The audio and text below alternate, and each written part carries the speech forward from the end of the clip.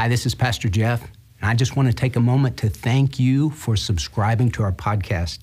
Hey, if these resources have been a blessing to you, would you please consider supporting us so we can continue to be here and reach even more people for Christ?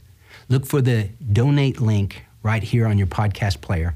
Thanks again, and I hope you enjoyed today's message. God bless you. Welcome to From His Heart with Pastor Jeff Shreve, who's in a well-timed and powerful series called The Days of Noah. Today, you'll learn that there's but one way to avoid the fate of those who lived in Noah's day, in a message entitled, Man's Only Hope.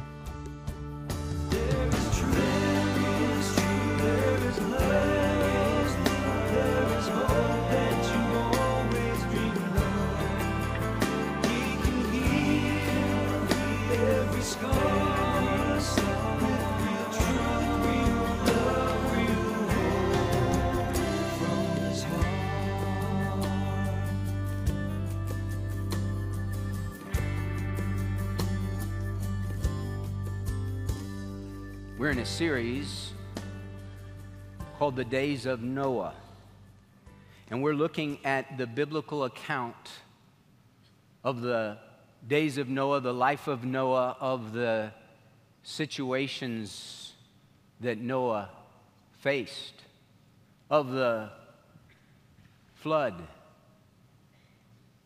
of the ark. People wanted to know, in Noah's day, is there any hope? People want to know in our day, is there any hope? There is hope. God is the God of hope. And even when everything gets dark and black and wicked as it was in the days of Noah, so shall the coming of the Son of Man be. We are going to be facing the days of Noah, if we're not already in the beginning stages of the days of Noah, with wickedness and vice and violence just covering the earth, and the earth becoming corrupt in the sight of God. That's the way it was in the days of Noah, and the Lord Jesus said that's what it's going to be like when I return. Is there any hope? There's hope in God, because God is the God of hope. Now let's look today at Genesis chapter 6 and see what hope was there for the world that then was. Genesis chapter 6, I'll begin reading in verse 9. It says, "These are the records of the generations of Noah. Noah was a righteous man, blameless in his time. Noah walked with God. And Noah became the father of 3 sons, Shem, Ham, and Japheth. Now the earth was corrupt in the sight of God, and the earth was filled with violence. And God looked on the earth, and behold, it was corrupt, for all flesh had corrupted their way upon the earth. Then God said to Noah, the end of all flesh has come before me, for the earth is filled with violence because of them, and behold, I am about to destroy them with the earth. Make for yourself an ark of gopher wood. You shall make the ark with rooms, and shall cover it inside and out with pitch. And this is how you shall make it. The length of the ark, 300 cubits, its breadth 50 cubits, and its height 30 cubits. You shall make a window for the ark, and finish it to a cubit from the top, and set the door of the ark in the side of it. You shall make it with lower, second, and third decks. And behold, even I am bringing the flood of water upon the earth to destroy all flesh, in which is the breath of life. From under heaven everything that is on the earth shall perish. But I will establish my covenant with you, and you shall enter the ark, you and your sons and your wife and your sons' wives with you. And of every living thing of all flesh you shall keep 2 of every kind into the ark. To keep them alive with you, they shall be male and female. Of the birds after their kind, and of the animals after their kind, of every creeping thing of the ground after its kind, 2 of every kind shall come to you to keep them alive. And as for you, take for yourselves some of all food which is edible, and gather it to yourself, and it shall be food for you and for them. Thus Noah did, according to all that God commanded him, so he did." The story of Noah and the ark and the flood. It was ridiculed in Noah's day. as Noah built the thing, as Noah preached for 120 years that a flood was coming, he was mocked, he was laughed at, he was ridiculed. You have lots of people that don't want to believe this story. But I love what the scripture says in Romans chapter 3, verse 4. Let God be found true, though every man be found a liar.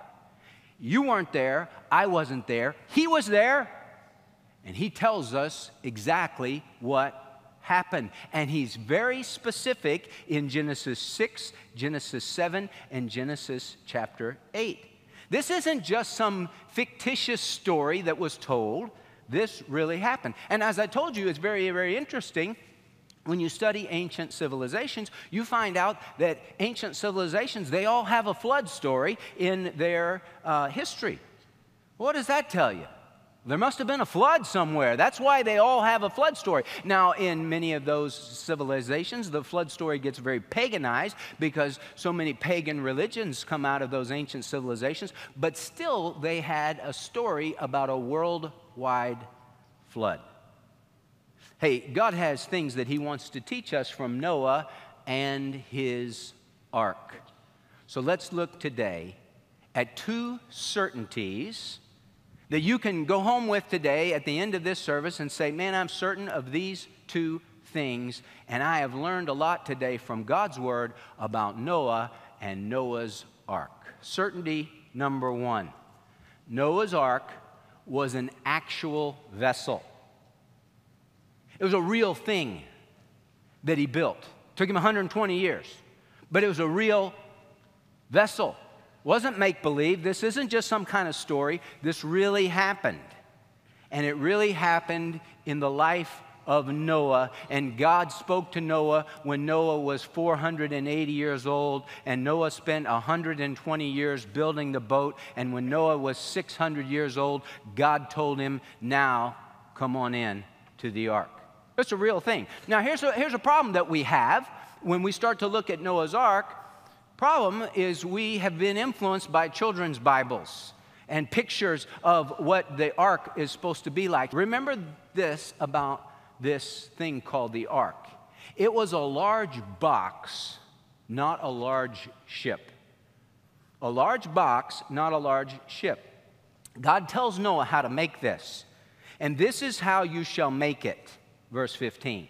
The length of the ark, 300 cubits. A cubit is about 18 inches. A cubit was measured from the middle finger to the elbow. And they said that was about 18 inches.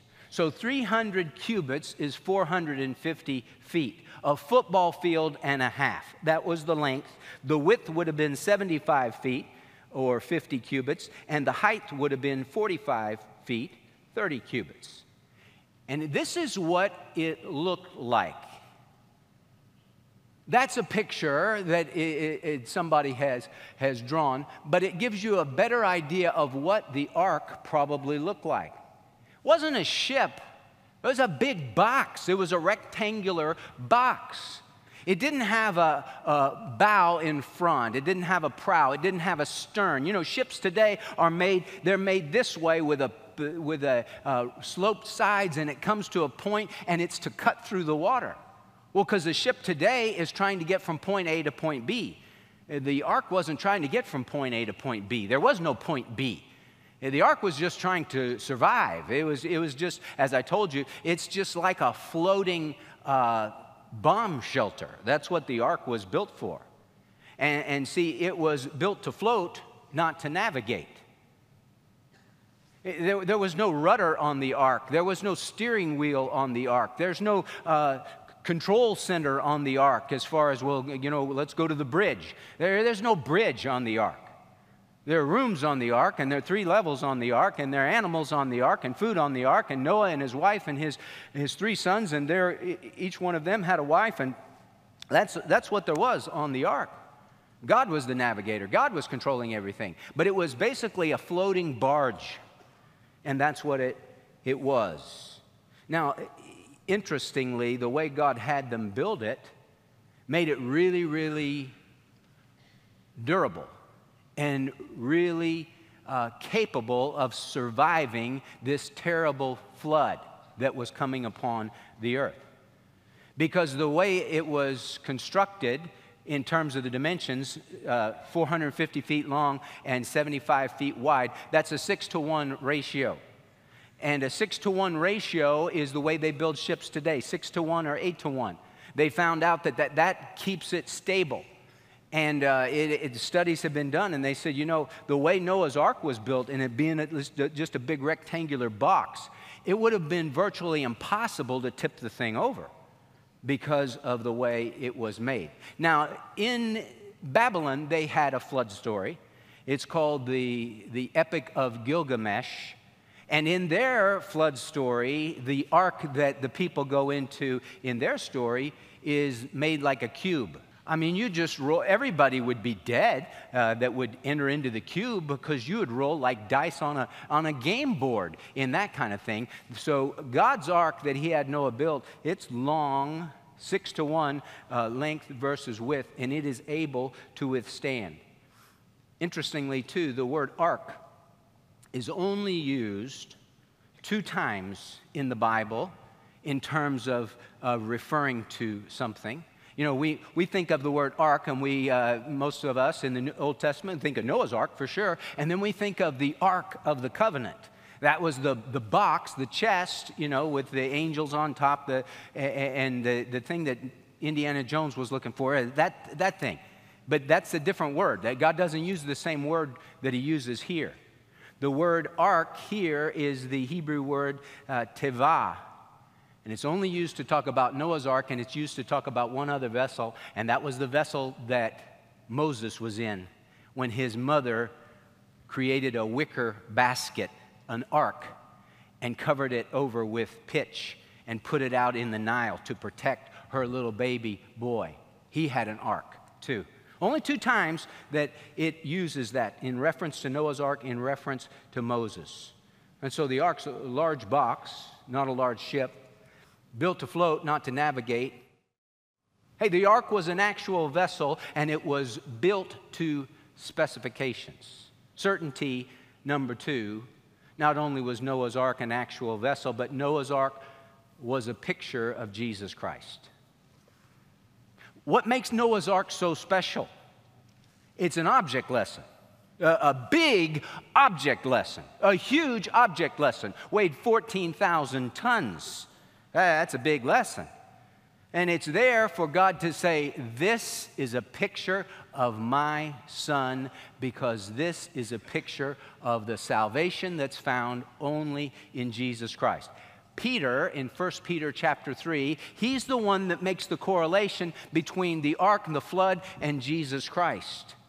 And Bible scholars across the board believe that the ark is a picture of the Lord Jesus Christ. Now I want to give you some reasons why, some characteristics about the ark that let you know it's a picture and an object lesson of the Lord Jesus Christ. First characteristic, it had 3 decks. 3 decks. That's what he says in verse 16. You shall make a window for the ark and finish it to a cubit from the top. The ark had a window in it. All the way around at the top, it had a window in it. And don't you know Noah was excited about the window in the ark? He's on the ark for over a year. You know, it's one thing to be on a cruise, but nobody goes on a cruise in a barn, right? You don't, and it would really smell bad in the ark. So you were thanking God every day for the window that went around the ark. It had a window in it. You shall make a window for the ark, verse 16, and finish it to a cubit, 18 inches from the top, and set the door of the ark in the side of it. You shall make it with lower, second, and third decks. 3 decks. Not 2, not 4, not 5, 3. 3. Why did it have to have 3 decks?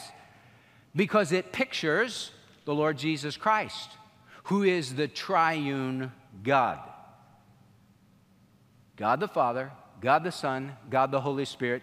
God exists in triunity, or as we put those words together, Trinity. And it pictures the Trinity there.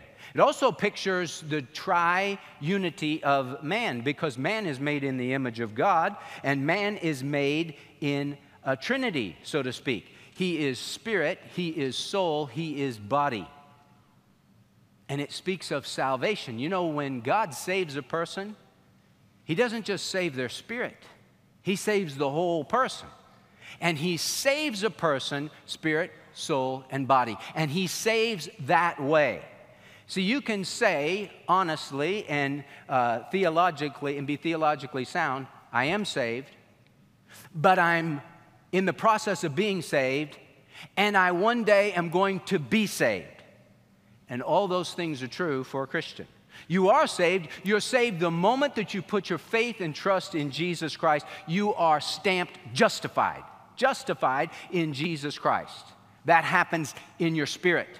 When the Holy Spirit of God comes into the human spirit and makes you alive spiritually, you're justified. It's God looks at you just as if you never sinned. You are saved. But he who began a good work in you will perfect it until the day of Christ Jesus. He begins to work in you, in your soul, and the soul is the mind and the will and the emotions, and God works in your soul. And what does he work in your soul? To make you more like Jesus. We have a process in the Bible. It's called sanctification. Sanctification is the setting apart. It's the work that God does to make you more like Christ. It's how a person grows. So I'm in the process, as a Christian, of being sanctified, and I am being saved. But then one day, for a Christian, the Lord is going to change our bodies, and we get a glorified body. That's what the Bible says in Philippians chapter 3. For our citizenship is in heaven, from which we eagerly wait for a Savior, the Lord Jesus Christ, who will transform the body of this humble state into conformity with the body of his glory by the exertion of the power that he has even to subject all things to himself. We're going to, the Bible says in 1 Corinthians chapter 15, that this mortal must put on immortality and this perishable must put on the imperishable. And we get a body like the Lord Jesus Christ, and that is called glorification, and that is coming. That hasn't happened yet. That is coming down the road when Jesus comes back. So I am saved when I receive Christ. I'm being saved because he's working in me, and I will be saved. And it's the three phases of salvation, and the ark was 3 levels, and God is a triune God, and man is made in his image, and he's spirit, and he's soul, and he is body. So there is the first correlation. It had 3 decks. Secondly, it had one door. One door. Verse 16. You shall make a window for the ark and finish it to a cubit from the top and set the door of the ark in the side of it. Had one door in the ark. Now, anybody who is familiar with the New Testament knows when you talk about the door, that Jesus talked about the door. Jesus said in John chapter 10, I am the door. I am the door of the sheepfold. He's the only door. He said that there are people that try and get into the sheepfold, but you only can get in through the door. I'm the way, the truth, and the life. No one comes to the Father but through me. He's the door. The ark had one door. Didn't have a bunch of doors. It had one door. And everything had to come in that one door. Now, the whole ark pictures Jesus Christ. But very specifically, the door is such a poignant illustration of him because he is the door. And Noah, the 600th year of his life, God says, Noah, you come into the ark. You come in. And I will bring all the animals to you. And everyone who was saved on that ark had to come through the door. Anyone who will ever make it to heaven has to come through Jesus Christ. You have to come through the only door. There is no other way to get in to heaven. He's the way, the truth, and the life. No one comes to the Father but through him. And you know what's really interesting about this door? Noah didn't control the door. He went through the door. He built the door, obviously. He went through the door. But the scripture says when Noah and all the animals were in the ark, God closed the door behind them. God is the one who shut the door. Genesis chapter 7, verse 16. And those that entered, male and female of all flesh, entered as God had commanded him, and the Lord closed it behind him. The word for closed is also translated locked. It's a picture of being sealed in the ark. Couldn't get out of the ark. Once the Lord closed the door, there wasn't any opening the door. The Bible says in Revelation chapter 3 that the Lord is the God who opens and no man shuts, and shuts and no man opens. And God shut the door of the ark, and no man was going to open that door. Now, here's the wonderful truth about that. Some people wonder, is my salvation secure? Can I lose my salvation? Well, obviously you can't, because the ark's a picture of salvation, and Noah couldn't lose his salvation. Noah might have fallen down many times in the ark, but he never fell out of it, right? And so here you are, because God closed the door. If Noah had closed the door, maybe Noah could have opened the door, but Noah didn't open the door. God closed it. Noah didn't. God closed it, and God sealed it, and God locked it, and Noah was secure in the ark. And you and I, as believers in Jesus, are secure in Him. And then lastly, it was man's only hope. There wasn't another ark. Wasn't another boat. There wasn't another place to go. It was that ark. That was it. Ark of salvation. There's room in the ark for many, many people, but nobody took Noah up on it. Nobody believed Noah. Scripture says there is salvation in no one else, for there's no other name under heaven that has been given among men by which we must be saved. Just Jesus. He's the only one. He's the only way. You could have looked at the ark and said, well, the ark looks pretty good. Looks like that's seaworthy. That looks like that'll handle if we ever get a flood, Noah. That looks like that's the place to be. But if you didn't go on the ark, you didn't make it.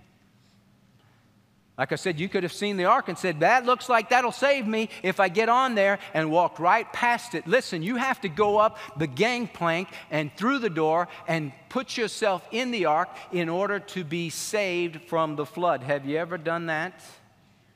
I don't know what it was like on the day the flood came. Maybe the people awakened to a clap of thunder, and they went outside and the sky was black and there was lightning, and they looked up, and maybe they felt for the very first time in their lives water dropping from the sky, because the Bible indicates that it had never rained before this time. And all of a sudden it began to drizzle, and then the drizzle turned into a downpour, and the downpour turned into a deluge. And then all of a sudden, the water began to come up from the bottom of the earth, because the earth began to rip open and belch forth oceans of water. And no doubt there were some people, and they waded their way to the ark, and they waded up to the ark, and they began to beat on the ark, and they began to shout, "Noah, let us in!" And Noah couldn't let them in because the Lord had closed the door on the ark. And the day of grace was over. I don't know when that day is coming, but I can promise you that day is coming. God says, even I, will bring a flood upon the earth. God is patient, but His patience doesn't last forever. He says that my spirit shall not strive with man forever, because he also is flesh. Nevertheless, his days shall be 120 years, and one day there's going to be an end to God's grace. And then there's no time to get ready. You have to be ready. The time is now to get things right with God. Today, if you hear His voice, harden not your heart. Behold, today is the day of salvation. My friend, the Lord loves you. Jesus died on the cross for your sins and rose again from the dead. And if you haven't put your faith and trust in Jesus, you can today. Just pray this simple prayer. Lord Jesus, I need you. I know that I'm a sinner and I'm lost and I can't save myself. But I believe you are God in the flesh who died on the cross for my sins and rose again from the dead. And right now, Jesus, I ask you to come into my life, forgive me of my sins, be my Lord and Savior. I surrender my all to you. My friend, if you'll pray that kind of prayer and mean it, the Lord will come in and your life will never be the same. Hey, I'd love to hear from you, to know that you're watching, to know that God is using this broadcast in your life, to know that you just prayed that prayer to receive Christ as Savior and Lord. please take the time to call that toll-free number on the screen. Write me, email me, let me know what's going on and how we can pray for you. You are important to God, and you're important to us, and we're here for you. Today's message, Man's Only Hope, is available in multiple formats. For information about how to get your copy, call 877-777-6171 or go online to FromHisHeart.org. Hey, would you like to know about the future? Well, Jesus has told us that the future is going to be much like the past. In fact, he said, for the coming of the Son of Man will be just like the days of Noah. Noah's days, they were filled with wickedness and corruption, vice and violence. Hey, he lived in a world where people were on the precipice of judgment, and they didn't even realize it. And the same thing is happening today all around us. And the tragic part is that so many Christians have fallen asleep at the wheel.